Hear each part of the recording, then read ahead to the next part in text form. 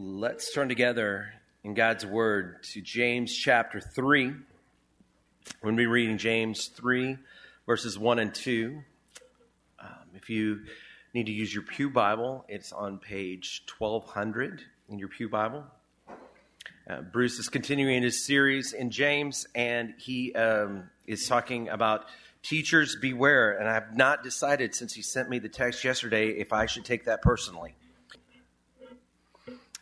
James chapter 3, verses 1 and 2. Not many of you should become teachers, my brothers, for you know that we who teach will be judged with greater strictness. For we all stumble in many ways. And if anyone does not stumble in what he says, he's a perfect man, able also to bridle his whole body. Let's pray. Father God, we come to you in Jesus' name, and we thank you for your word. We thank you for this church, for Pastor Bruce and Pastor Chris and all the other teachers of your word here. And God, just help us to hear from you. Help us to understand with our minds. God, help us to let it sink deep into our hearts and then apply it. God, we don't want to be just hearers of your word, but we want to be doers of it. And we know that we need your Holy Spirit's help in that. God, just help us with that. Help us to grow in our love for you and our love for one another and for others, and to be good children of you. It's in Jesus' name we pray. Amen. Well, good morning. Welcome. It is good to be back.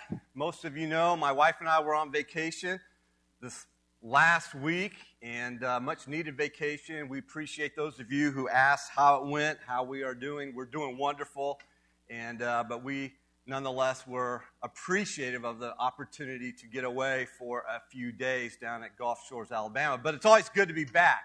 And if you're new here this morning, and I want you to know that we welcome you, and we are in a series through the book of James. We've been in this series for quite some time now, and we are continuing on. We're here in chapter 3, and I appreciate Pastor Chris filling in last Sunday as he covered the bulk of this chapter, the first 12 verses that deals with the tongue.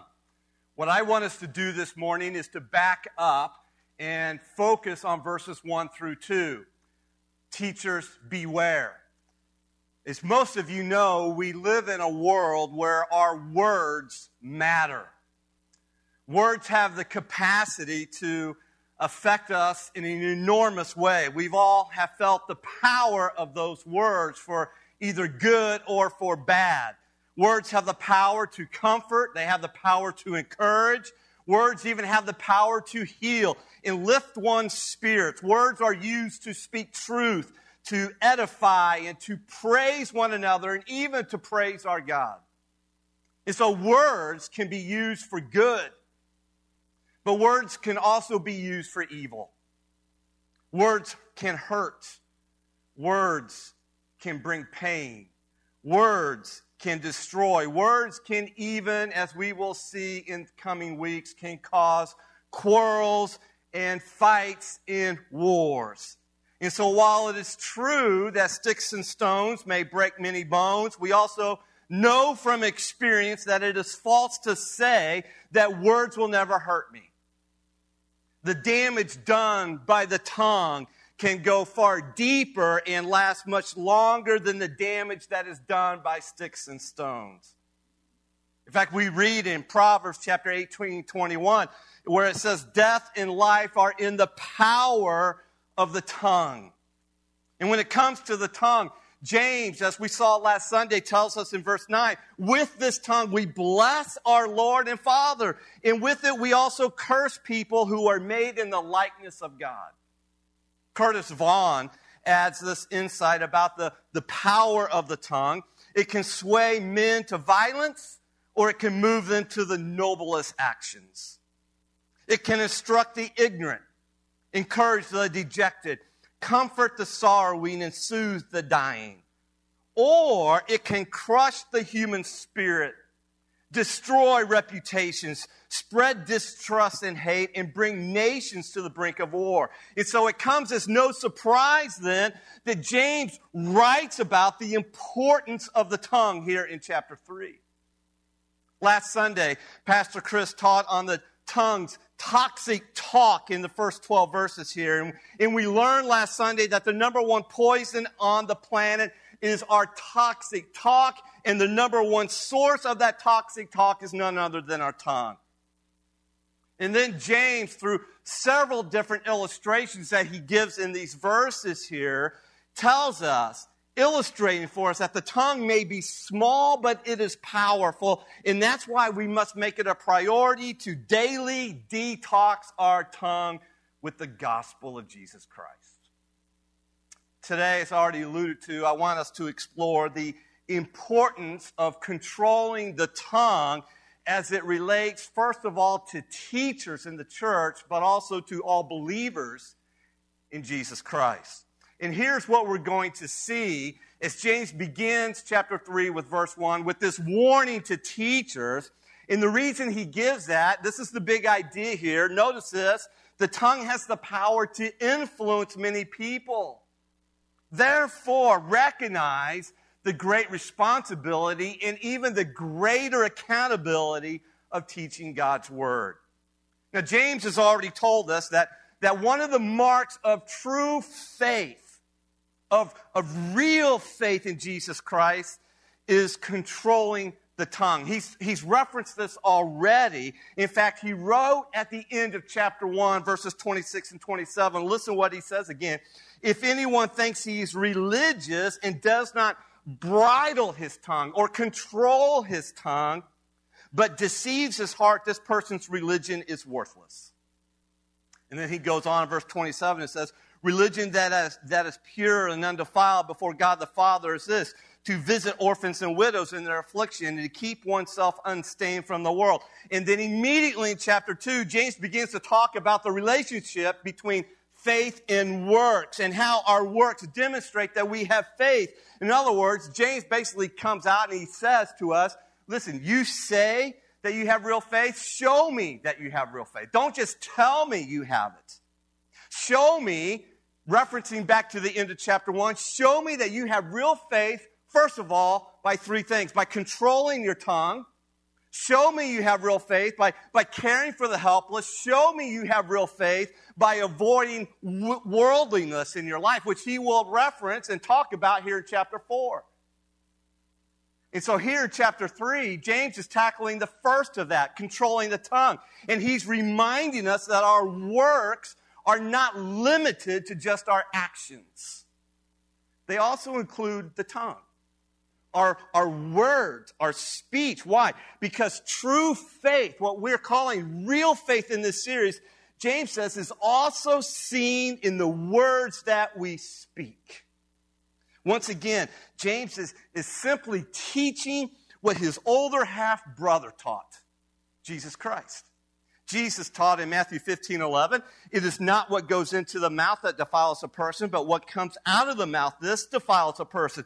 And James here is teaching basically the same thing, because our speech is one of the best indications of the state of our hearts. And so a question for all of us to ask ourselves is, have our hearts been transformed by the power of the gospel?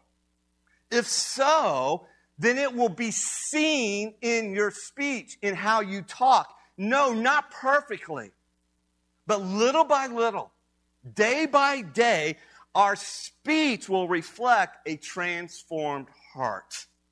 And what James does now is he applies all of that, this importance of controlling the tongue, to teachers first of all, and then to everyone else at the beginning here of chapter 3. So let us examine that. Let's unpack that for a few minutes here. Notice a serious warning for aspiring teachers. Point number 1. James begins with this serious warning that should alarm teachers everywhere. Notice again what he writes in verse 1. Not many of you should become teachers, my brothers. For you know that we who teach will be judged with greater strictness. Now, in a twist of irony, every time a teacher like myself stands to teach this verse, he's inviting judgment on himself. The warning here is simple, it's clear, it's concise. The warning is simply this: not many of you should become teachers. Now, I have to admit, I don't know what your thoughts are, but that is rather shocking. That is a shocking warning, because everywhere else in the New Testament especially, teaching and the role of teaching is held in such high honor. It's held in such high esteem. For example, in 1 Timothy 3:1, Paul says that if a man desires to be a pastor, teacher, Paul says that is a noble desire. And then later on, Paul tells us in Ephesians 4:11 that teachers and preachers are actually given to the church as God's gifts to the church. Then the implication by all that is that teaching is an essential component of the church. Jesus spent his entire ministry going around doing what? Teaching and preaching. And then he actually commissioned his disciples to go out and do the same. After his resurrection, Jesus then commissioned all of his disciples to do what? To teach in the Great Commission. He tells us in Matthew 28:19 and 20, therefore go and make disciples of all nations, baptizing them and what?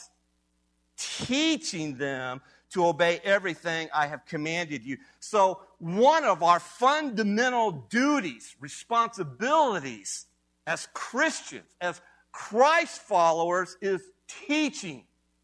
Every one of us here this morning. Paul writes in Colossians chapter 3, verse 16, let the word of Christ dwell in you richly as you teach and admonish one another with all wisdom. And so all of us are to do some form of teaching on an informal basis with one another or with a small group of people, whatever the case might be. Parents, we could even set you apart in the sense that you have a responsibility to teach your kids, disciple your kids. And fathers especially, Paul singles out in Ephesians chapter 6, verse 4, and says, do not provoke your children to anger, but dads, bring them up in the discipline and instruction of the Lord. Those who are called into leadership in the church have a unique responsibility, a special responsibility to teach God's word. In fact, according to 1 Timothy 3:2, no one is allowed to be a pastor in the church unless he is able to teach God's word. Paul even exhorts his young disciple Timothy to be faithful in what? In preaching.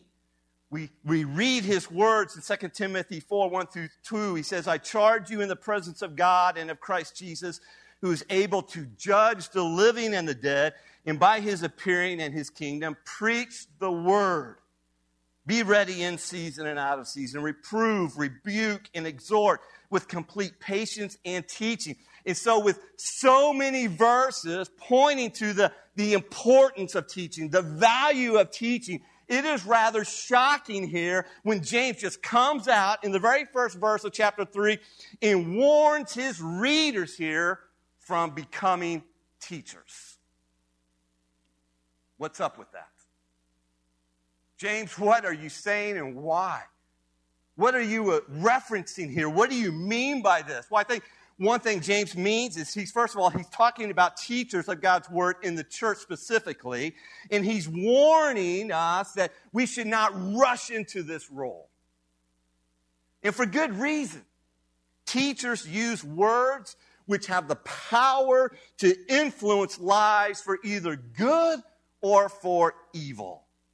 Through their words, teachers can either strengthen the weak and encourage the faithful, or they can become a stumbling block for the young and immature believer. In fact, one pastor and author writes, and I quote, it's a profession, alluding to the profession of teaching in a vocational sense. It's a profession beset with special responsibilities and dangers. And James' warning here shows us why the church needs to confirm a man's calling into the ministry. And so men who appoint themselves as teachers in the church often lead people astray in the church. In fact, some of them teach error, but most of them are simply full of what Paul will reference as selfish ambition, who want the position or the title of a teacher. Jesus warned us about people like this.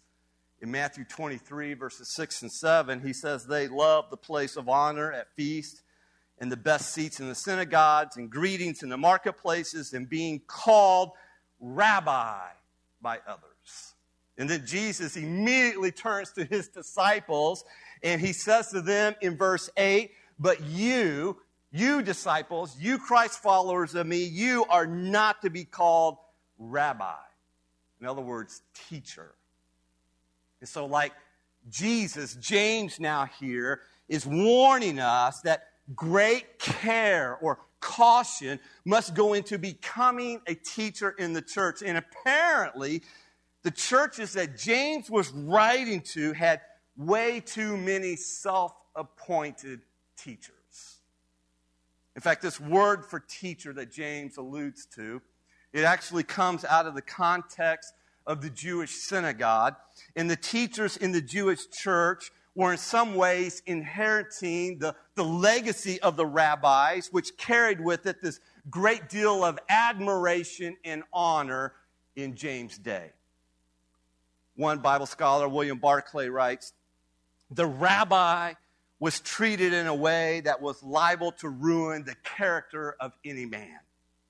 The name rabbi literally meant great one or my great one.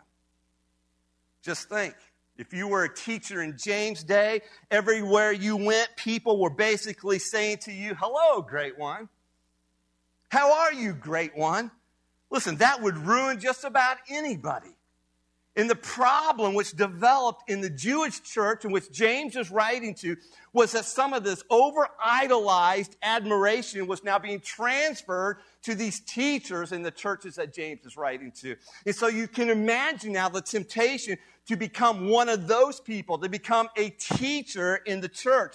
Plus, in the early church gatherings, they were actually places for open discussion, which invited even more a plague of unqualified would-be teachers who promoted themselves. Another Bible scholar and author, Kent Hughes, adds this. The problem, in a word, was ambition, which has been and continues to be the bane of the church. Often, instead of being Christ-driven people, these kind of teachers are need-driven in public ministry. And James was well aware that this selfish ambition was driving some to become teachers. And so he simply says here at the beginning of chapter 3, hold on. You want to become a teacher? You want respect? Have you considered the responsibility? You want admiration? Don't overlook the coming day of accountability that comes with it. Now, James, just for clarity here, is not trying to discourage people from becoming teachers. Listen, the church needs spirit-filled, qualified teachers of God's words. James is seeking, rather, to elevate the responsibility that teachers have in the church. And at the same time, he is discouraging people from becoming a teacher for the wrong motives. And so he gives this warning at the very beginning here. Not many of you should become teachers. And here's the reason, he states in the rest of verse 1. Because those who teach will be judged with greater strictness. And rightfully so. Teachers, as we have already said, have this power to influence many people through their words. And therefore, James says teachers will be judged more strictly because they have the capacity to do particular damage to the church of God through their teaching, through their words. They either convey the truth, or they obscure the truth, or perhaps even deny the truth altogether of God's word. Again, if I might quote William Barclay, he says that a teacher should struggle all of his life to avoid two pitfalls. He must have every care that he is teaching the truth and not his own opinions. or even his own prejudices. It is fatally easy for a teacher to distort the truth and to teach not God's version but his own. He must have every care that he does not contradict his teaching by his life. He must never get into the position when his students cannot hear what he says for listening to what he is. And so our words, James is reminding us here, matter a great deal, and as teachers, our words matter even more. Consider what Jesus said in Matthew chapter 12, verses 36 and 37. Jesus said, I tell you, on the day of judgment, people will have to account for every careless word they speak. For by your words you will be justified, and by your words you will be condemned. And if that applies to all of us here this morning, and it does, how much greater does it apply to teachers of God's word? Listen, we will all have to someday give an account to God. No one will escape that final judgment where we will stand before God and we will have to give an answer for every single word we have ever said. Now, it is also very clear that God's word teaches that while believers will not stand in judgment for our sin. Why? That's already been paid for. Through our faith in Jesus Christ, we are not condemned. We will not stand in judgment for our sin before God. But the Bible is clear that the works of believers will nevertheless be judged, including the works of our words. And James says here that teachers of God's word will be judged with this, he uses the phrase, this greater strictness. Because our words have the power to influence more people. Now, I really appreciate what James does here in verse 1. Maybe you caught it when Kevin read it for us and when we read it again. But James actually changes the pronoun here in verse 1 to we. He says, we who teach will be judged with greater strictness. James, in other words, is saying, listen, as I write this out, I am in this too. I am writing this warning to myself. And so every teacher without exception is to be, in the words of the Apostle Paul in 2 Timothy 2:15, every teacher is to be diligent to present yourself to God as one approved, a worker who does not need to be ashamed, correctly teaching the word of truth. And so James is saying, listen, teachers, think of the eternal ramifications before you stand and teach God's word. Now, I will freely admit, I feel the weight of this warning. In fact, there was a part of me that, knowing that Chris was preaching last Sunday on verses 1 through 12, just immediately start with this Sunday, verse 13. And as I dwelt on that more and more, I just felt convicted. No, we need to back up and we need to cover these two verses. Even as I feel the burden of that, the weight of that. Listen, I have been the pastor here at LifeBridge now for 20 years, since 2002. And so that's 20 years of preaching and teaching in our church. And if you're wondering, I use about 4,000 words when I manuscript my sermons during the week. And I preach on an average each year, 44 Sundays. Multiply that over 20 years, and that is a little over 3.5 spoken words just on Sunday morning in the worship service in sermons. And some of you have been around long enough to witness moments where I've gotten a little tongue-tied. I freely admit that, where I have said something the wrong way, or I wasn't clear enough in what I was trying to say, and perhaps you even left here more confused about what I was trying to say.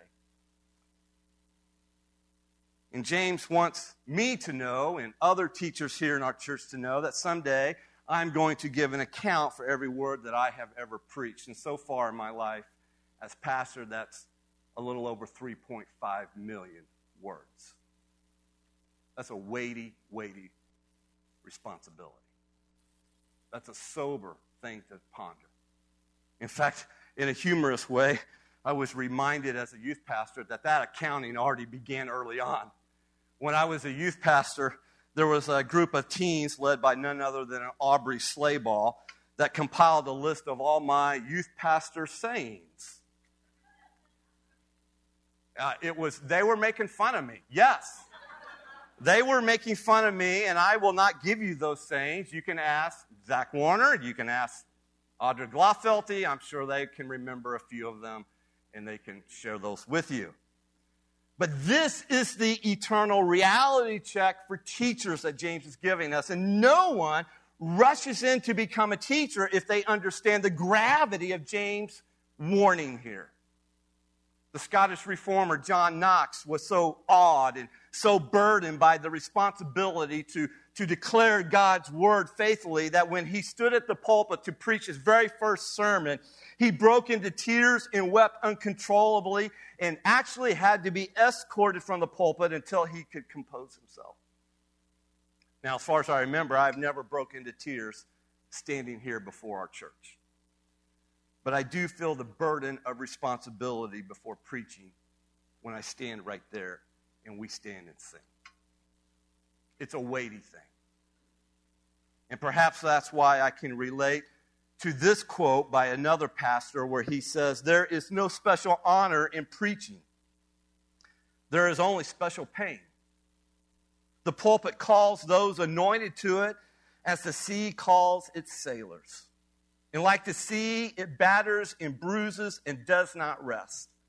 To preach, to really preach, is to die naked a little at a time and to know each time you do it that you must do it again." Here's the point James is making, I believe, in this first verse. He wants teachers and those who desire to be teachers to recognize the great responsibility and even the greater accountability of teaching God's word. Now, again, James does not give this warning to scare you from teaching. But he does want us to see this great responsibility that we have and this greater accountability that is coming when it comes to teaching God's word. And by the way, I hope this encourages you. This should encourage you. It should not discourage you. Why? Because this means what we do as teachers here at our church is super important. It makes a difference in the lives of those we teach. So whether you are teaching in the nursery and preschool and taking God's word and sharing it at their age level, or whether in the elementary students or in the high school level, it is super important. Teachers in our adult classes during the discovery hour, if you serve in Awanas and when you share God's word with those lives, whether they are 3 or 83, understand, yes, there is a great responsibility, a greater accountability, but what you are doing is vitally important. That should encourage you. Let that motivate you. And while James is talking about teachers in the church, I think it's worth noting that these days anyone can teach in some capacity. Even if we're not standing on a stage like I am this morning, anyone can share their thoughts and their opinions and what they believe in some form on the internet through social media. And we need to take that seriously as well, because our words have consequences. And so we need to be very careful and very humble when sharing the truth of God's word. And that brings me to another point that I think is worth noting. We also need to use great discernment in who we listen to. Listen, not all teachers are godly. Not all teachers teach the truth of God's word. In fact, one of the reasons that Paul cautioned Timothy about the danger of false teachers we find here in 2 Timothy 4, 3 and 4. He says, "For the time is coming when people will not endure sound teaching." That time is now. That time is here. But having itching ears, they will accumulate for themselves teachers to suit their own passions and will turn away from listening to the truth and wander off into myths. And as you know today, with the proliferation of podcasts and videos and live streaming, it is not hard to find a teacher to verify and even promote what you want to hear. And it's remarkable how quickly we might trust someone who we've never met, who we've never seen, and don't even know because they say something we want to hear. James is seeking to elevate this responsibility of teachers, lest we become overly enamored with their charisma and with their gift of teaching without ever taking time to evaluate their character and their heart and even the content of what they're teaching. James applies this, what he's saying in verse 1, not only to teachers in the church, but now to all believers in the church. This principle, this importance of controlling the tongue. Notice the second point here. He makes a very personal admission for all believers. James starts at the top with teachers, but he now broadens the application of all this to include all believers in the church. You see, James highlights something that is a particular issue for teachers in the church, but which is a general issue for all believers, and that is the importance of keeping the tongue in check. And we see this in verse 2 where he says, "For we all stumble in many ways." And if anyone does not stumble in what he says, he's a perfect man, able also to bridle his whole body. So the admission, again, like the warning, it's very simple, it's very concise, very clear. James admits we all stumble in many ways. How? With our tongues. That's the context here. We stumble in many ways with our tongues, with our talk, our speech. And we can all say amen to that, right? And notice that James, once again, he includes himself in this admission when he says we all stumble. You see, James recognizes that we all, even teachers, stumble in sin with our tongues. In fact, the present tense suggests not just stumbling once or twice or next month. The present tense actually suggests repeated stumbling with our tongues, reminding us, once again, that none of us here are sinless, and that includes teachers, especially when it comes to our tongues. You see, the tongue daily demonstrates our sinfulness, does it not? Have you not figured that out for yourself? It daily demonstrates as well our inability to even reform ourselves. Failures of the tongue are all too frequent and undeniable. And as Chris alluded to last Sunday in his sermon, some of the greatest saints have had trouble with the tongue. He mentioned a few of them. I'll mention them again as a review. Job was a man whom God called blameless and upright, but Job had trouble controlling his own tongue. He admitted in Job chapter 40, verse 4, "I am unworthy. How can I reply to you, God? I put my hand over my mouth." Isaiah, great prophet in the Old Testament, and yet when he encountered God, he confessed in Isaiah 6:5, "I am a man of unclean lips." Moses was a faithful servant, and yet it was written of him in Psalm 106, verse 33, rash words came from Moses' lips. And then there's Peter. We all know of Peter, right? He opened his mouth only to change feet, it seemed, and he proudly said in Matthew 26:33, "These will all fall away from you, Lord, but I will never fall away from you, Lord." And yet on that very same night, those same lips denied Jesus 3 different times. And so James admits here that we're all in the same boat here, that we all stumble in many, many, many ways with our tongues. And then he offers this challenge to us. If anyone does not stumble in what he says, he is a perfect man, able also to bridle his whole body.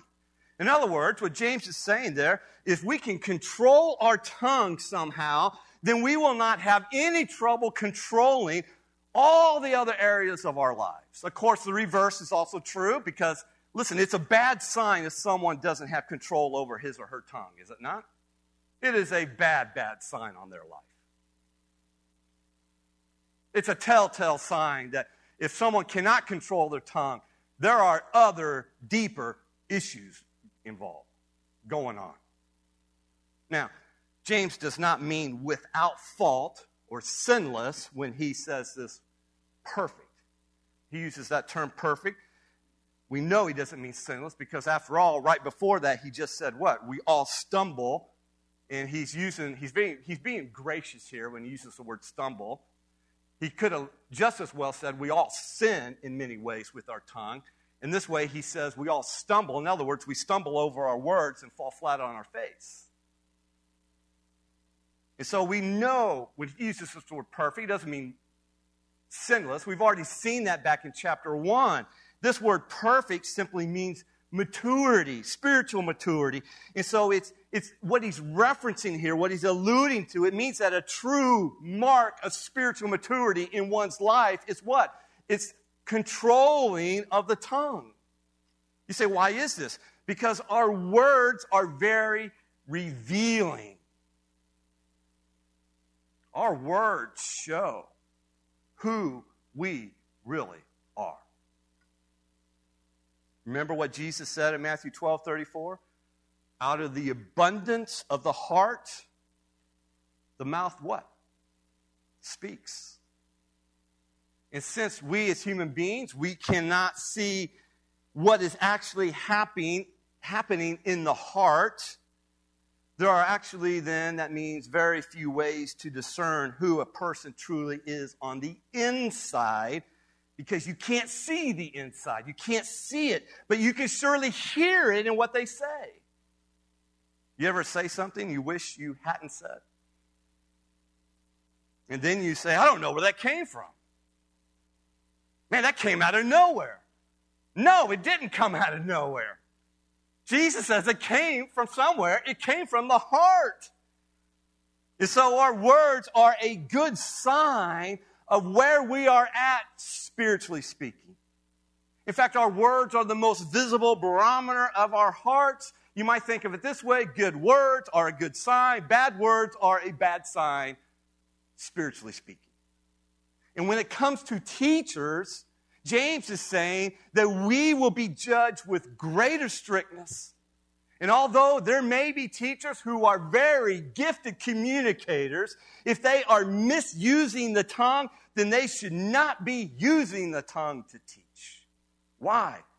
Well, that brings us to the point that James is making. A controlled tongue is the distinguishing mark of spiritual maturity. In fact, Pastor Chris made the statement last week, and it was even in your notes, that spiritual maturity is measured by a controlled tongue due to a surrendered heart. In other words, a controlled tongue indicates a pure heart and a life that is submitted to God. A controlled tongue is an unmistakable evidence of God's work of grace in one's life. Now, at the same time, please understand, perfection here is not the goal of the Christian in this lifetime. I hope you understand that. Maturity is the goal, not perfection. Yes, one day, do you realize, every Christ follower here this morning, one day we will stand before God Almighty, perfect and sinless, and we will do so with exceeding joy, but not yet. We, in this life, on this earth, we can never achieve sinless perfection in this life, but James is telling us here, along with the rest of Scripture, that we can grow to spiritual maturity. And James is saying that the one distinguishing mark of that spiritual maturity is a controlled tongue. But I don't know about you, but that makes me wonder, is that even possible? Is a controlled tongue, a bridled tongue, is that even possible? Especially when James later on in verse 9 or verse 8 says, but no man can tame the tongue. It's a restless evil. It is full of deadly poison.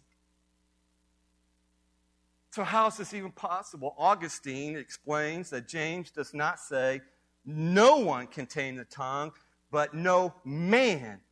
So that when it is tamed, we admit that it was done, listen to this, by the mercy of God, by the assistance of God, and by the grace of God. This is why we cannot turn to ourselves when it comes to taming the tongue, but rather we must turn to God and Jesus Christ in His provision for the tongue. Notice this provision that God gives us. We need to rely on the power of the gospel to transform our talk, to transform our tongues.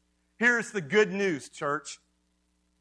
Jesus Christ, the Savior, in the Gospels, when he was on this earth, who could give speech to the dumb, can also cleanse the speech of people like us here this morning.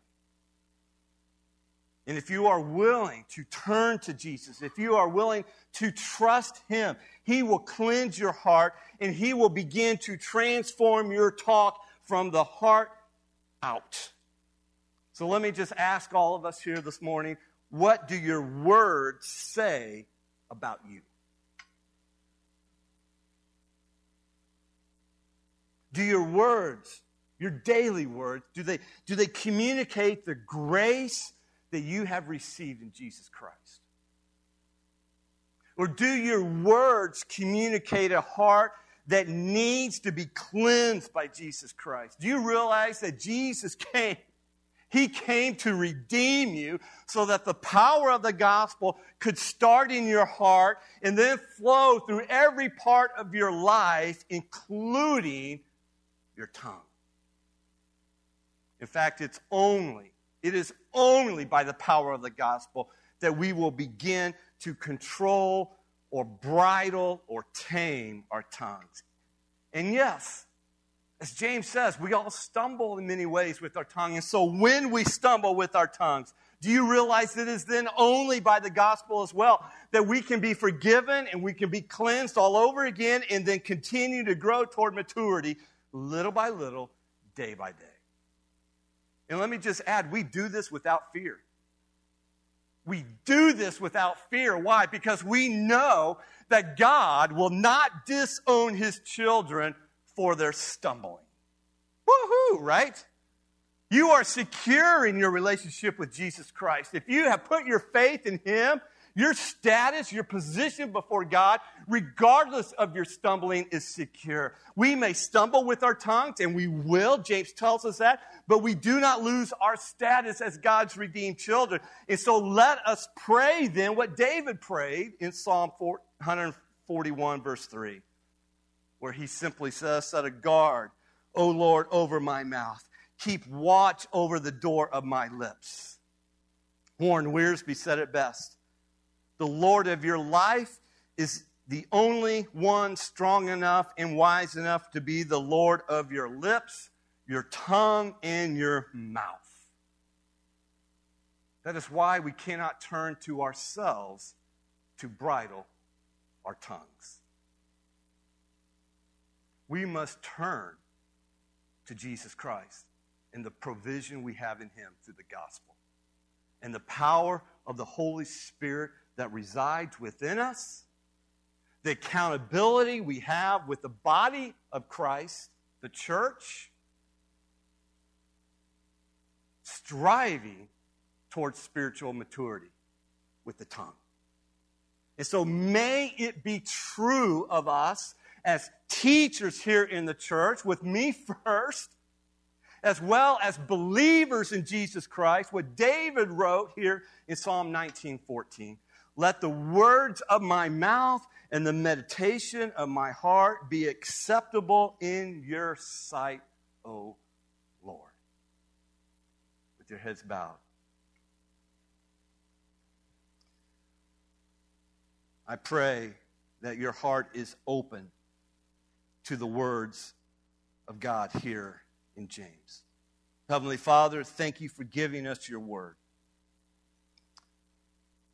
Father, we ask that it would take root in our hearts and it would transform our talk first as teachers of your word and then with all believers here as well.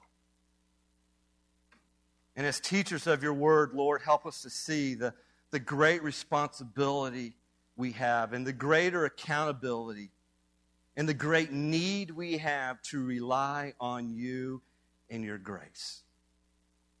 May our speech reflect your grace at work in our hearts this week, in how we talk with our family, our spouses, our kids, how we interact with our co-workers, our neighbors. Lord, let it be a testimony of your grace working in us. And when we stumble with our words, Lord, say something we regret, may we run to you for forgiveness and cleansing, knowing that you do not disown us. And then striving again in your power and your grace towards spiritual maturity. Lord, let that be the testimony of our church here this week. It's in Jesus' name we pray. Amen.